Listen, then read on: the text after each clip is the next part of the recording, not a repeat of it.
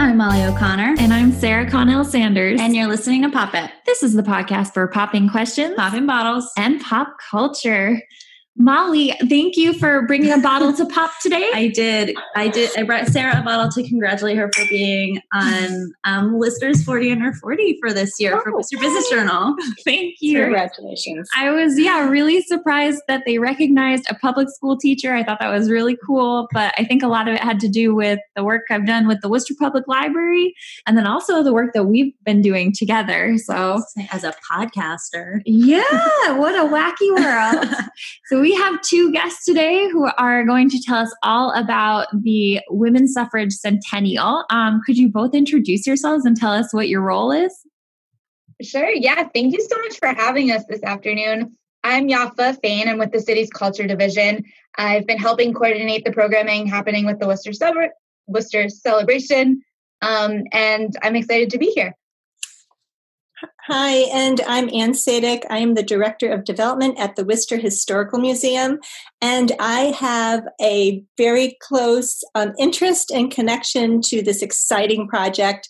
As a woman who graduated many years ago from Mount Holyoke College, I've always had an interest in empowering women, and this sounded like a great project to get involved with, not only because of my personal interest, but because the museum is going to have a landmark exhibit called Pretty Powerful, 100 Years of Voting in Style. And we were going to have that launch on October 29th, but because of the pandemic, it will be in April of 2021. And so we are thrilled to partner with the City of Worcester and Cultural Coalition to present this program. Excellent. Yes. Well, I was hoping you could start by just telling us what makes the 19th Amendment so significant to Worcester's history. Both the first and second National Women's Rights Conventions were held in Worcester in 1850 and 1851 at Brinley Hall, which was located at 340 Main Street, now where the Commerce building stands. And that was 70 years before women won the right to vote. The organizers of that event were Lucy Stone, who was from Brookfield, and Abby Kelly Foster from Worcester. And that first convention had over 2,000 people from 13 states. And Worcester was thought to be the perfect location because it was known as a transportation hub. Other speakers that were there included Sojourner Truth, Lucretia Mott, Frederick Douglass, and Ernestine Rose. And, I think what's really important also is that this centennial celebration is also significant for Worcester and cities and towns throughout the United States because thousands of women in Worcester, in Massachusetts, and throughout the nation fought for women's rights during a flu pandemic, right, in 1918, and also during a world war. And that the power of one vote was evidenced 100 years ago, yesterday, so that would have been August 18th, 1920, where 35 of the 36 states that were needed to ratify the vote, Tennessee was the very last state, and where there was viable hope for passage, and it came down to one vote that tipped the scale by Harry T. Burns, who was a 24-year-old state representative, and he had a letter in his pocket from his mother urging him to vote for suffrage. And so he was that one vote, and it just goes to show us, practice your right. Every vote counts. Wow. I had no idea that those first two conventions took place in Worcester. That's kind of amazing. Because we talk a lot about Worcester now as a gateway city. So it's like connected in that way. We hear a lot about Abby Kelly Foster because a lot of things are named after her, right? At the school. I remember when I was a kid, I didn't understand that it was like a person. I just thought it was like a weird name for a school. I know. So many things that you grow up with when they're so close to you, you never think to question. Yep. Can you tell us a little bit more about Abby Kelly Foster, who she was and what she did? Well, she and her husband were very strong abolitionists. And so as much as they supported suffrage, they also were abolitionists. And they used their home, it was really interesting, as a manner to withhold taxes, because since Abby Kelly Foster did not have the right to vote, they felt that they would use that as leverage against the city and withhold their taxes. That's amazing. So, they were an incredible, strong couple. She was known to have like a fiery tongue. And I guess when she presented at the first convention in Worcester. National convention was being held here in Worcester. And Abby attended that convention with no real goal of speaking. However, she became upset when many of the women were very well-dressed, very affluent, very selfish views, and there were no anti-slavery resolutions being offered. And she felt compelled to take the floor. And she stood up and she said, "I did not rise up to make a speech. My life has been a speech.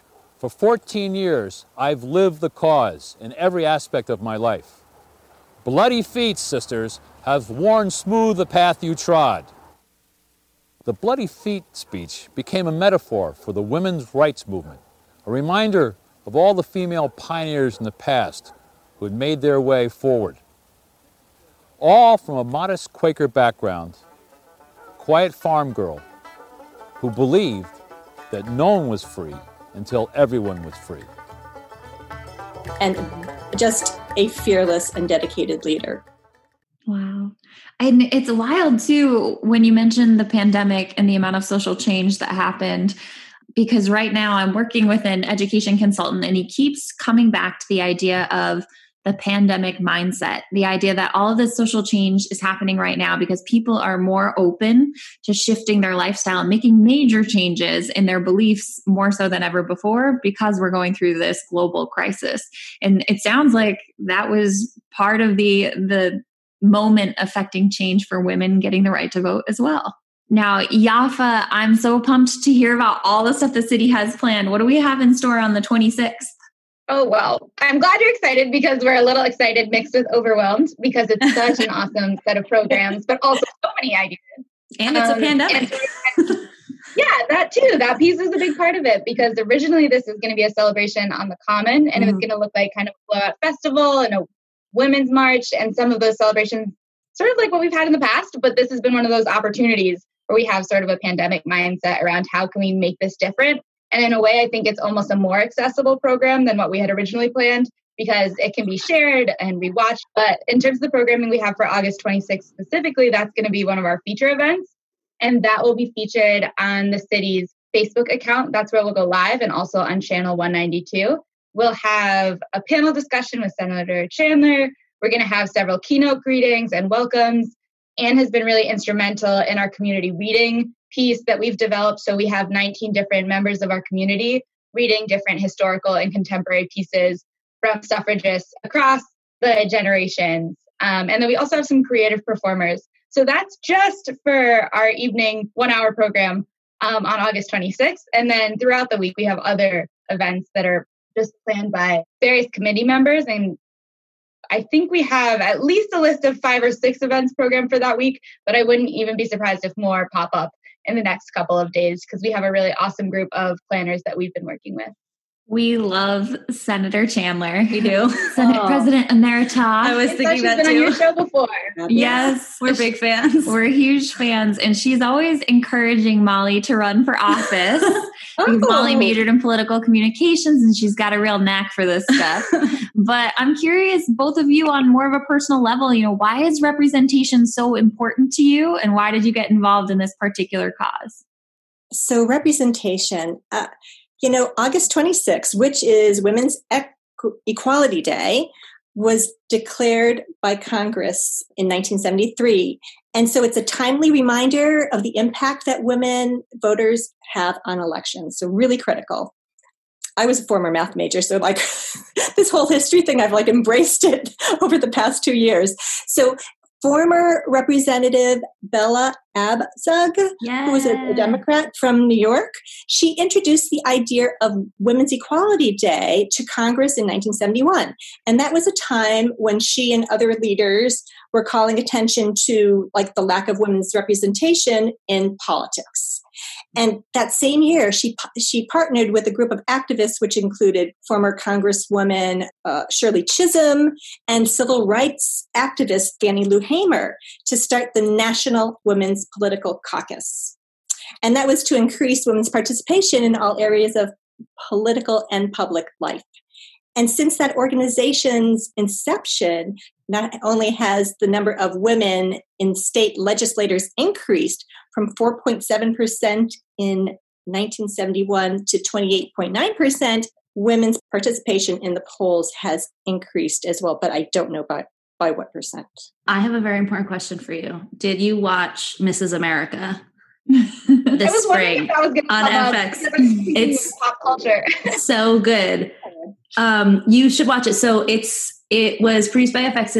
It's like a limited series. So it's 10 episodes where it sort of sets up the NWPC. So it's like got Gloria Steinem and Bella Abzug and all the women who are on that side. And then and then it shows also just Phyllis Schlafly and everything that she was doing in almost an equal measure. And it's it's artistically done. It's like beautifully shot, but it's a really, really cool recounting of those. It basically kind of spans from 1971 to 1980. So it goes right up to Reagan's election.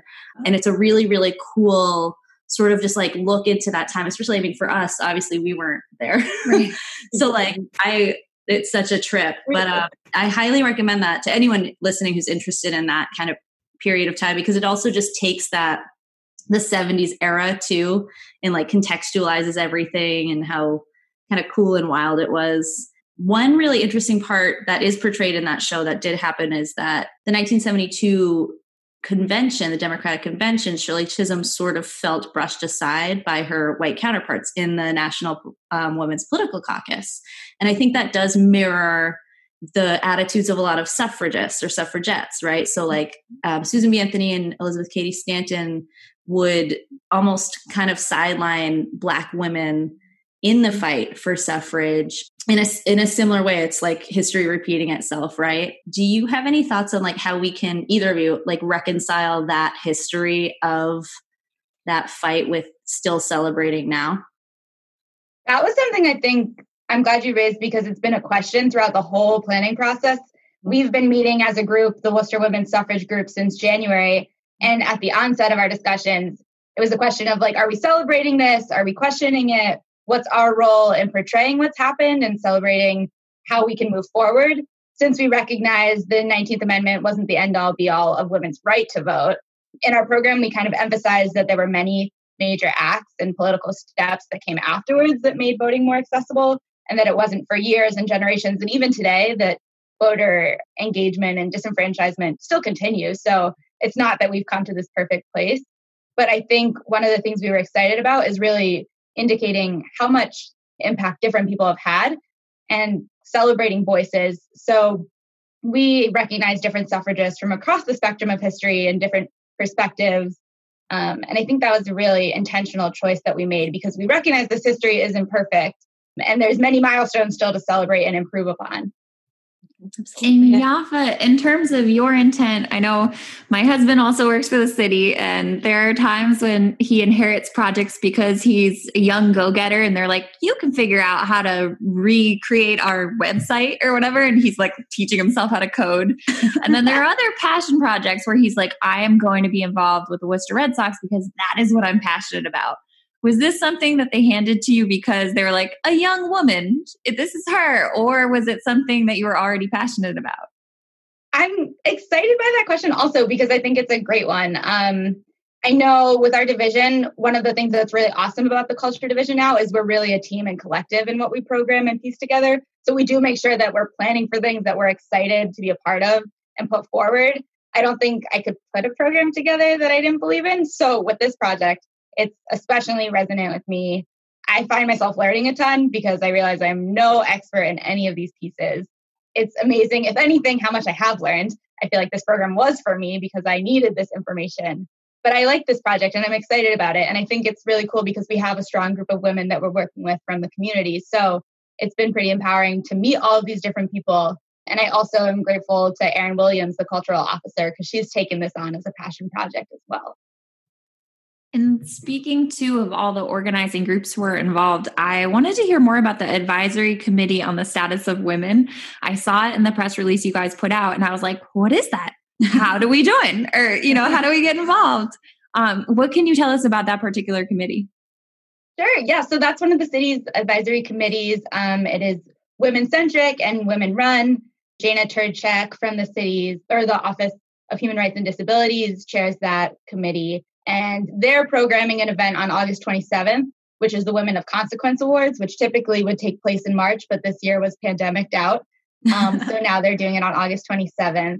And that's going to be a pre-recorded virtual event also. So they're going to share awardees, including Ethel, and there's the Young Women of Consequence. Our Youth Poet Laureate is participating also. So that's just another really awesome program that's happening the same week. And I think it's a great opportunity for people in the community to be involved. We can't plug boards and commissions for the city enough because there are always vacancies and openings, but getting people to be a part of them and partake and realize they can actually serve the community is so important. I had the pleasure. Whoa, we got a thunderstorm going on here. Yeah. Scared me. I had the pleasure of interviewing Ethel this week, and she is just this remarkable human. Her family escaped from Albania and moved to Greece. And then when she was 17, they found that there was a lot of trafficking of young women and girls going on in the region where they were living. And so her family left again, uprooted and started over another time. And that's how she ended up in Worcester at Clark. And man, has she made a huge difference in this community.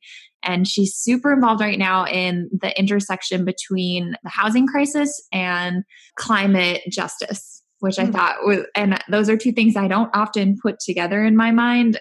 She's profiled tomorrow in Telegram and Gazette and Worcester Magazine, and I think everyone should take a moment to get to know her.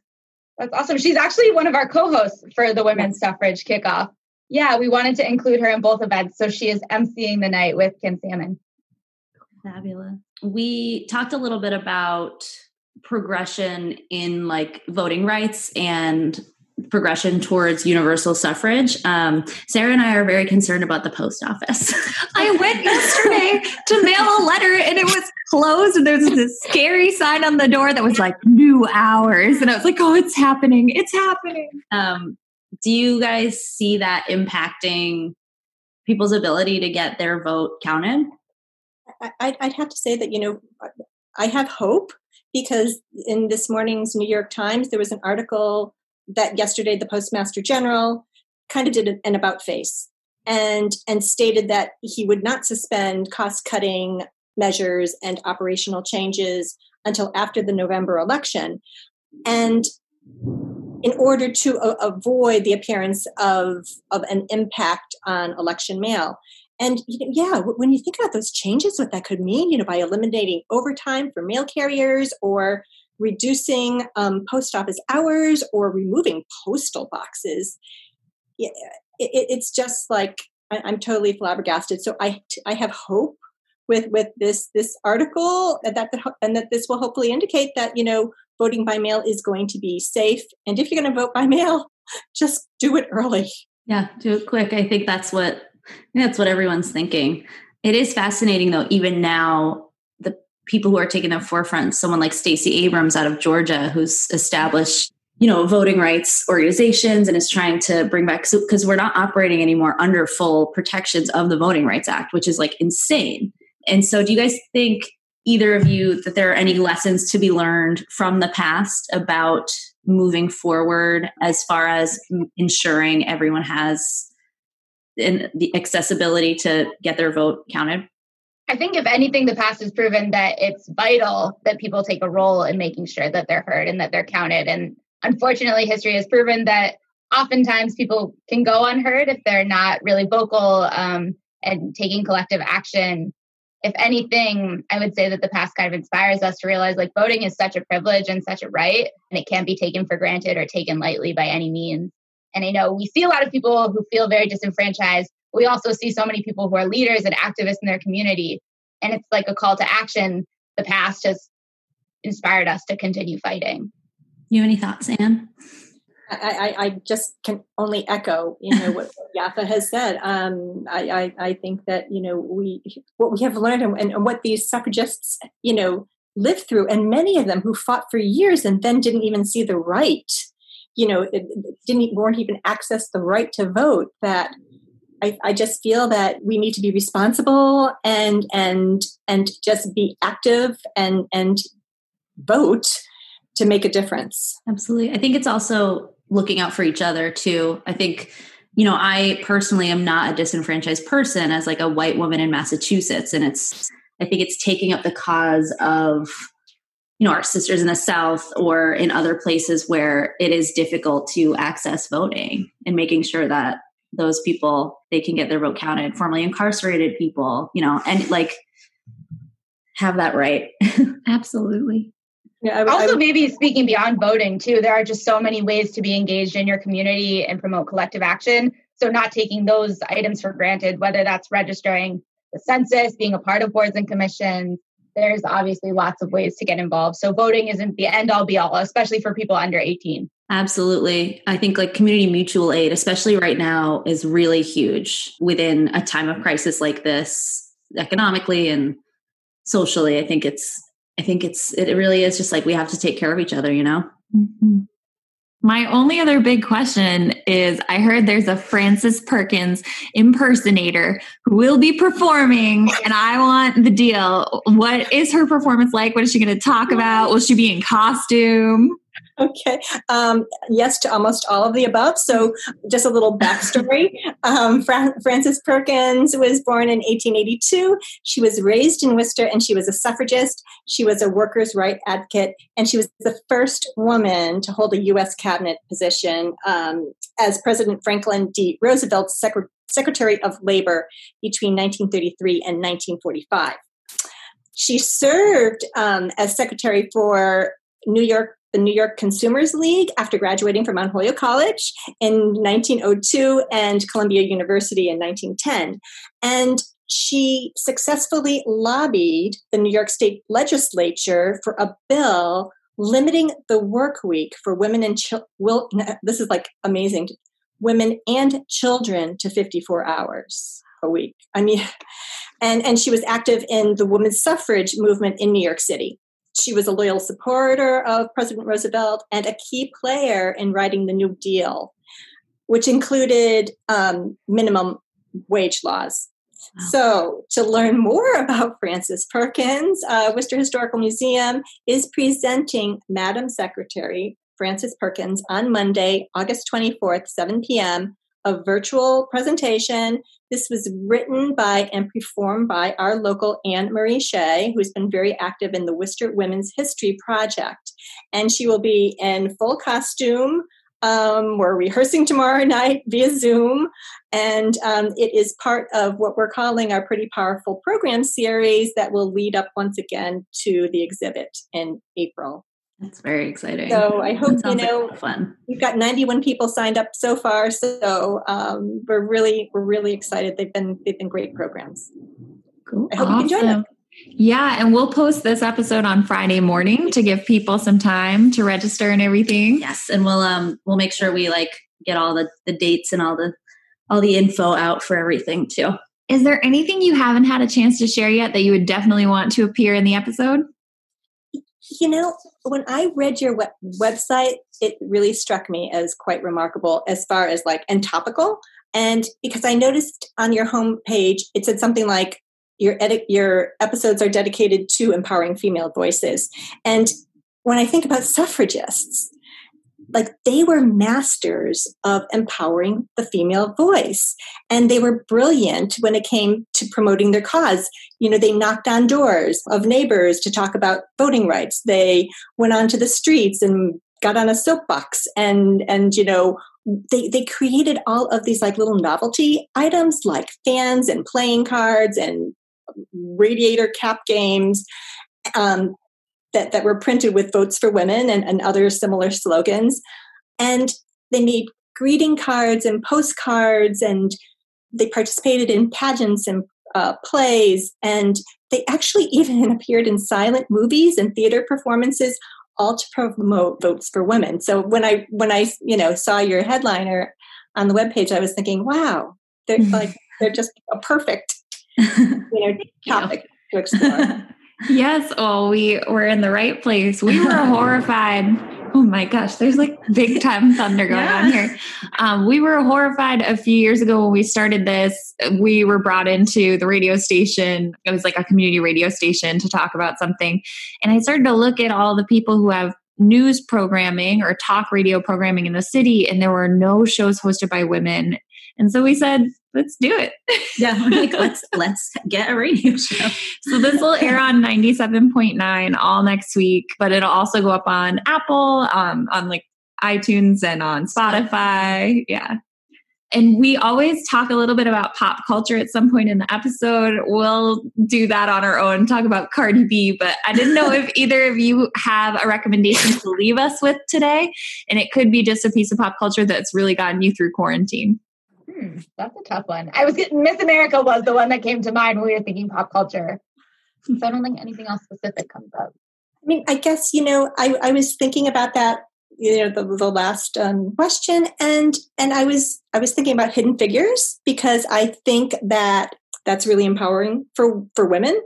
And before this filmed, which I think came out like December 2016, it was a fact that many people never even heard about this story before, and that's a sad, true testament. Guilty. Yeah, right. Oh, yeah, that how many times women, and often women of color, are kind of sidelined from our history books, and so it's a great movie. Yeah, I would second that.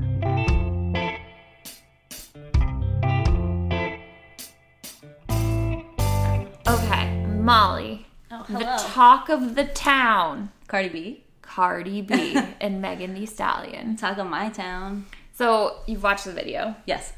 It's like, it reminds me of anime meets fantasy meets like some sort of spooky reality horror show. Yes, it has the vibes of that man, I'm checking his name right now, who used to do the Steve Madden ads. He also directed Rihanna's S&M video. Steve Madden, the shoe company with the big eyes. Yes, like all the he ads always had did these little figures with huge eyes. David LaChapelle.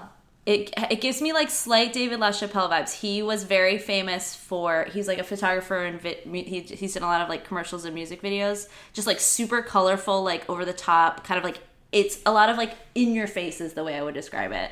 In 3 words, David LaChapelle is in your face. And I feel like that was like, the video reminded me of that a little bit. So WAP stands for wet ass pussy. That is all right. That's correct. And one of the best exchanges I saw was a conservative woman who was like, well, if that's the way you describe yourself, then you should go see a doctor. And all these OBGYNs responded like, if you don't have a WAP, you got issues. Yes, you should go see a doctor. Yes. Because that is a very healthy reaction to being sexually stimulated, and it's not something that we should squander. Absolutely. There's actually this doctor I love, Lou Ireland, L-U-U is how she spells her name, and she wrote a piece about it being like, no, like, this is right. This is cool, guys. Like, correct. And that, like, brings me, like, Ben Shapiro is a conservative commentator, blogger / like bedbug, pest. He's a pest.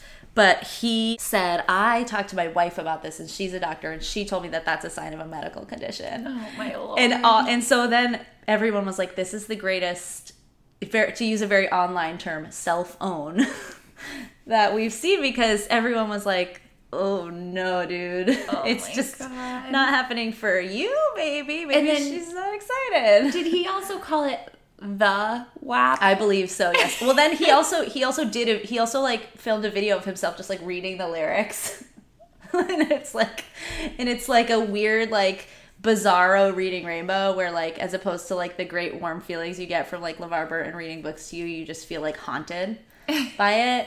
You're like, this was not made for you, sir. Absolutely not. But the guests that they have, the cameos in the video include Normani, Rosalia, Mulatto, Ruby Rose, and then the one that kicks it off is Kylie Jenner. Weird. And there's been a lot of like talk where they said, why is it that they decided to include Kylie Jenner alongside all of these really talented performers? Like, what does Kylie Jenner have that dignifies her or makes her deserving of being in this incredible genre-defining moment? Yeah.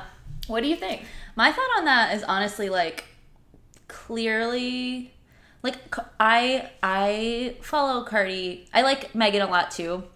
Like, I follow Cardi B on like all social medias. I watch like all the IG, like, you know, the videos she does and all this stuff. And I like her a lot. I think she's really funny and smart. And I feel like she's also a very authentic and sincere person. She's not gonna do something just to do it.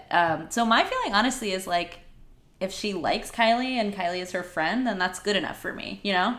I had heard that Kylie was super kind to Cardi B's kids at Kylie's child's, it's Stormi, right? Stormi, At yes. Stormi's birthday party. Yeah. And so Kylie throws this big bash for her toddler every year, and Cardi was there with her kids, and I guess the kids got the royal treatment, and Cardi was like, you know what, I want to repay the favor. Yeah.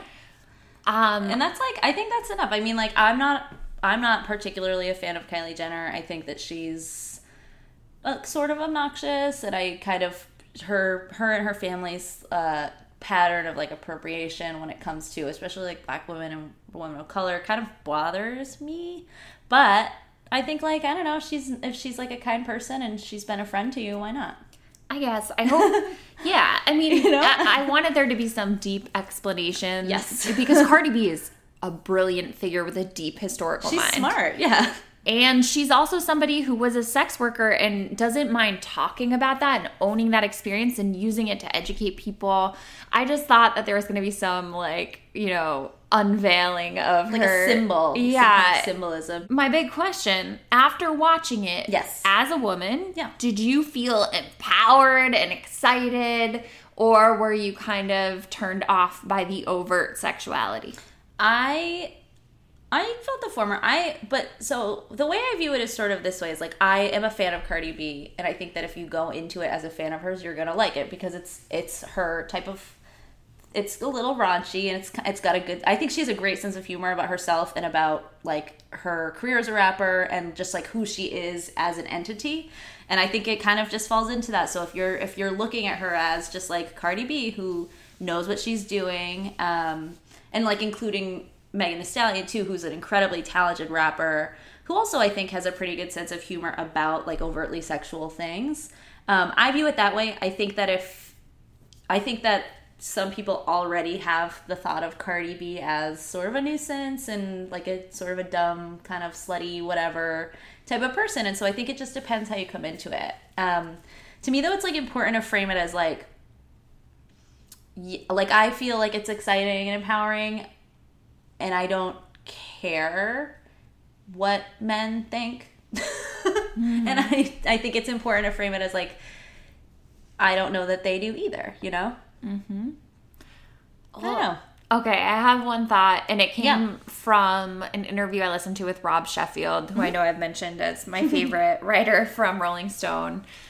He's been writing for them for 20 years. Yeah, forever. And he's got a good sense of humor, and he's got a real dad sentimentality to him. So for him to be talking about the song was kind of funny, just the juxtaposition. But he said, all right, let's get into the other biggest song of the summer, Harry Styles' Watermelon Sugar, which is also about the same topic. Absolutely. Right? But Yep. And it's like pretty explicit. Yep. If you've seen the video especially, I mean, they're not hiding behind any sort of metaphor there. Nope. They are telling you exactly what it is he's getting at. He's talking about pleasuring a woman and her reaction and her physical reaction and the way her body responds. And that's exactly what these two women are doing as well. Right, and Harry didn't face any kind of... I mean, people were like, oh, the video is kind of like... edgy. Ooh, yeah, but right, it's very true. And I think this is a conversation like we've had before that it's been in the discourse before where it's like people have talked about Beyonce in this way. We're like, oh, like she wears leotards. Like, oh no. Mm-hmm. Like I just feel like that's still framing it from... in the perspective of a male gaze. And I do think that Cardi B derives pleasure from being sexual and sexualizing herself. And if that's something that she is interested in and proud of, then that's like fine. That's what she wants to do. It reminds me of a few years ago, Beyonce had a tour where she called it like the Mrs. Carter tour. And people were like, yeah, no, you're Beyonce. Like, you know, you shouldn't do that. That's like demeaning to do your husband's name. But there were a lot of really interesting pieces about it that came from Black women that were like, well, this is like a choice that she made. And she's just saying like, I'm proud to be married to this person. I'm proud of my identity. And so it's just, I think it comes down to like the fact that women have agency, right? Yes, and forgive me, but it seems inherently flawed if Harry Styles is allowed to talk about my wet ass pussy and I'm not. You know what I mean? Like, it seems so crazy that these women are being criticized for talking about their own bodies in something that's very natural, Mr. Shapiro. Oh my God. Oh, yeah. He's a pest, I'm telling you guys. If you don't know him, don't look him up. You'll just be bothered. So the next thing I want to mention, Apple Plus has not done me right. I haven't seen a lot of things on Apple Plus I enjoyed. I like the Beastie Boys documentary. Yep. I couldn't get into the morning show. But this week they released a documentary that was huge at Sundance called Boys State. And it's about a camp that takes place in all 50 states every year. A lot of famous politicians and figures like Michael Jordan and Bill Clinton and Cory Booker. Bruce Springsteen? John Bon Jovi? Apparently, the New Jersey caucus is crazy. They all attended it as boys. So this documentary chronicles 1,000 boys who attend. It's in a specific summer, right? That they, like 1 year that they're there. Yeah, it's 2 years ago, I believe. So I think it was 2018, the summer of 2018. So you've got 1,000 teenage boys. They are like all 17 years old.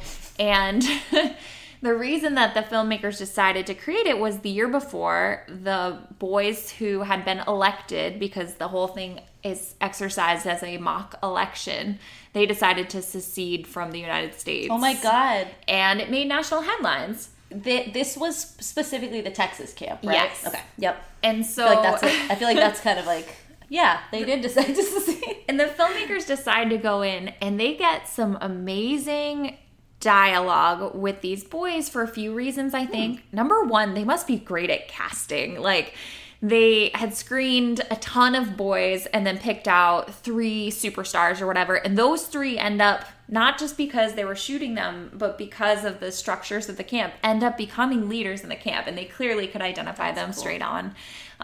One of them, who is a double amputee, gets the villain cut.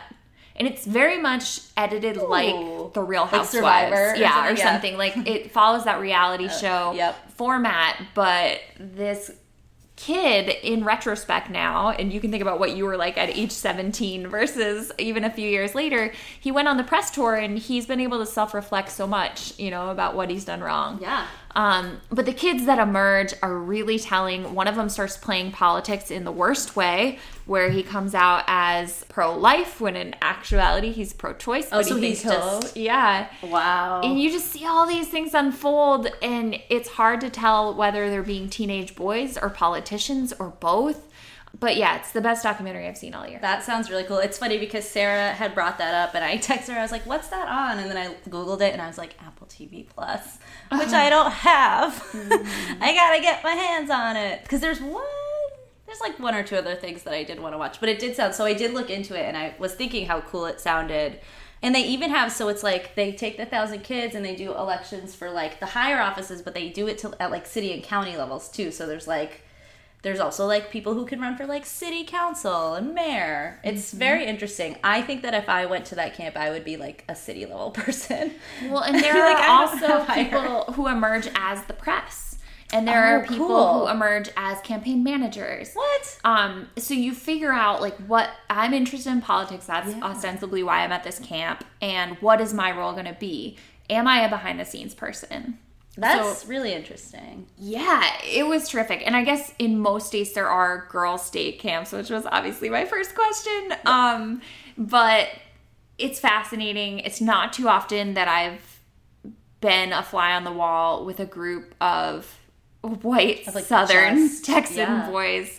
And it's not all white, but it is vastly a white middle class campership. And so that also creates a lot of interesting conversations and opportunities. There's one liberal candidate who organized the March for Our Lives in Houston. And they go on his social media and find all the pictures, and they totally use that as a smear campaign. Right, because in Texas, it's like, we. And the other thing is a different place. Like, if you've ever been to summer camp, a lot of these kids are operating on 2 hours of sleep. So as the week goes on, they just get more and more comfortable with the camera, where they're like just saying whatever comes in their head. And some of the things I'm like, how did you get them to say that on film? I would be very interested to see like a companion Girl State documentary. I would like to see how it's different. Yeah. If it is different, or if it like I would love to see it in Texas. Still, I feel like that's like an important like control, right? But I would love to see if or how the boys versus girls differ, and if they do in any way. And like, I don't know, I just think it would be a really fascinating like sociological study. Yes, I think it was Amanda Dobbins from The Ringer discussing what a Girl State documentary would be like, and she said either it would be super catty or they'd all be like really polite Southern belles. Yes, I'm imagining like when you like see another drunk girl in the bathroom and you're like, you look so pretty. Like it's like a girl you don't know. Yes, I feel like that could be it. I feel like they could all just get like high on their own like teen hormones and just be like, we're girls. Well, that would be a beautiful thing. It would be. My only other big one, Molly, you sent me a picture that made me so happy. I love to go to Truro on Cape Cod, and there was a picture of Jennifer Garner. She was with Bradley Cooper in Malibu. I thought maybe they were like in love or something, but no, they're just old friends. Yeah, they were on Alias together. That show seems to have produced like a lot of like serious longtime friendships. Cool. But yeah, he was like one of her colleagues on that show, and so I think that they've stayed really good friends, which I think that's so cute though. Like she went to the beach with her kids and him, right? Yeah, and the kids are wearing shirts from Cape Cod, from Truro, and I was like, oh my god, they got that at Jams, which is like the country store. I was like, I have the same one, but I just thought it was neat. That's like whenever I see people in those like Cape Cod things, I'm like, do you get that Cuffy's? Yes, Cuffy's. I'm sure that listeners will be like, yes, I have been to Cuffy's. I've bought 500 sweatshirts from there. I did think that was really cute. Jennifer Garner actually, so Victor Garber played her father on that show. Mm-hmm. And when she married Ben Affleck, he married them. Victor Garber did they like did it in some remote place, and he was like one of 3 people there. Oh wow. So I think like they got really close, like that show got super tight knit, just as like I think they're all just like very close with each other, which is very sweet. Any other pop culture items this week? I just want to say that we have been talking a little bit about how part of what we are enjoying watching like in this time is shows that have like a very clear like pattern. So like a lot like reality competition shows that are sort of the dulcet tones where you can like pick when you want to watch. And I have recently on Hulu just started putting on episodes of Say Yes to the Dress, like old ones. But if you're looking for something totally mindless and like mostly very sweet, highly recommend. I've just been like putting on like while I'm doing other things. But I felt like it added to that. It was in that sort of category of like, you just know how it's going to go. They're probably going to say yes to a dress, you know? Sometimes there's going to be like a crazy person or two. It's great. We take comfort in the pattern. Yes, I think it's important to this time. But yeah, I think that's my last thing I wanted to add. The only other one was today Anne Heche, who briefly dated Ellen DeGeneres. For like a little while. In the 90s, they did an interview with her where she like kind of talked about Ellen, but in like a very kind of like funny, abstract way. And she had this one line where everyone was kind of like, what does this mean, Anne? So this is so she kind of basically said like, that was a beautiful time in my life. Like, you know, she doesn't really address like, okay, she's a good person or not. But then she says this. She says like, I haven't spoken to her in years. I'd listen to people who have. If I'm standing someplace and I don't like what's going on there and I stay there, it's my fault. So what are the actions that got me there, and why can't I get out of it easily if that's not something that I want to be engaged in? Ellen is standing where she walks, and that is hers to continue that journey. So to me, it sounds like what she's saying is that Ellen has like put herself in the position of like being at the forefront of a toxic workplace culture, and she's put herself there. But then also, it was on Vulture. And Justin Curto was like, this is a math problem. I don't know how to solve it. So it's like kind of funny, but then I like studied that quote because I was like, wait. Yeah, let's parse this a bit. Yeah. But I think that's what she was saying is like, I had a nice relationship with her, but it sounds like she's put herself in a situation that should be easier to get out of if you're not responsible for some of the behaviors that have been brought up. I think, I don't know. Yeah, so if you had been a respectful person, you could get yourself out of this in a respectful way. But because you've shown so many people disrespect, it's very, very hard to resolve the situation. Yes, and I think it's interesting, like, I think that, for instance, Kevin Hart is funny. Like, I enjoy watching him in movies, but, like, he's not the guy I would call and be like, Kevin Hart, can you back me up on this? Like, I'm a really nice person, man who, like, got canceled from the Oscars for telling really homophobic jokes. I don't know. He's, like, he seems like a nice person, like a kind guy. And as I said, I think he's very funny, but he also has, like, gotten into some trouble with, like, his ex-wives and girlfriends or whatever. So I'm like, I don't know, he's not the one person that I'd be like, get Kevin Hart on the line. Yeah, I need an ally here. Who would be if you, like, needed someone, like, a famous, just, like, someone that you don't even know, but, like, a famous person to, like, speak to, like, who you are, what would you... I'm going to take a real easy out here and say Michelle Obama. Oh, that's a good one. The DNC, she just lifted my heart up. Mm-hmm. She also scared me because she said, if you think this is bad. Yeah. But I think, I think the moment called for it. I think she has a very acute sense, maybe even more so than her husband, of context and time and, I don't know, presence of mind and whatever. But I think her endorsement could be just the thing I'd need in just about any situation. I was thinking of Alan Alda, the old guy who I love from MASH. I don't know if you guys know the TV show MASH. He's in a lot of things, but, like, he's just so friendly. But he's also now become kind of famous for, like, for years he hosted PBS's Nova, and he does a lot of, like, media stuff about, like, the ways that humans communicate with each other. But he just seems like the kindest, most cherished man. People just love him. So I feel like if Alan Alda was like, she's a nice girl, I'd be like, I am Alan Alda. Michelle, thanks. Alan, come on, pop it. Yes. Oh my God. Hashtag Alan Alda, come on, pop it. I'm on it. We're going to do it. Well, I've been Sarah. I've been Molly. And this is Pop It.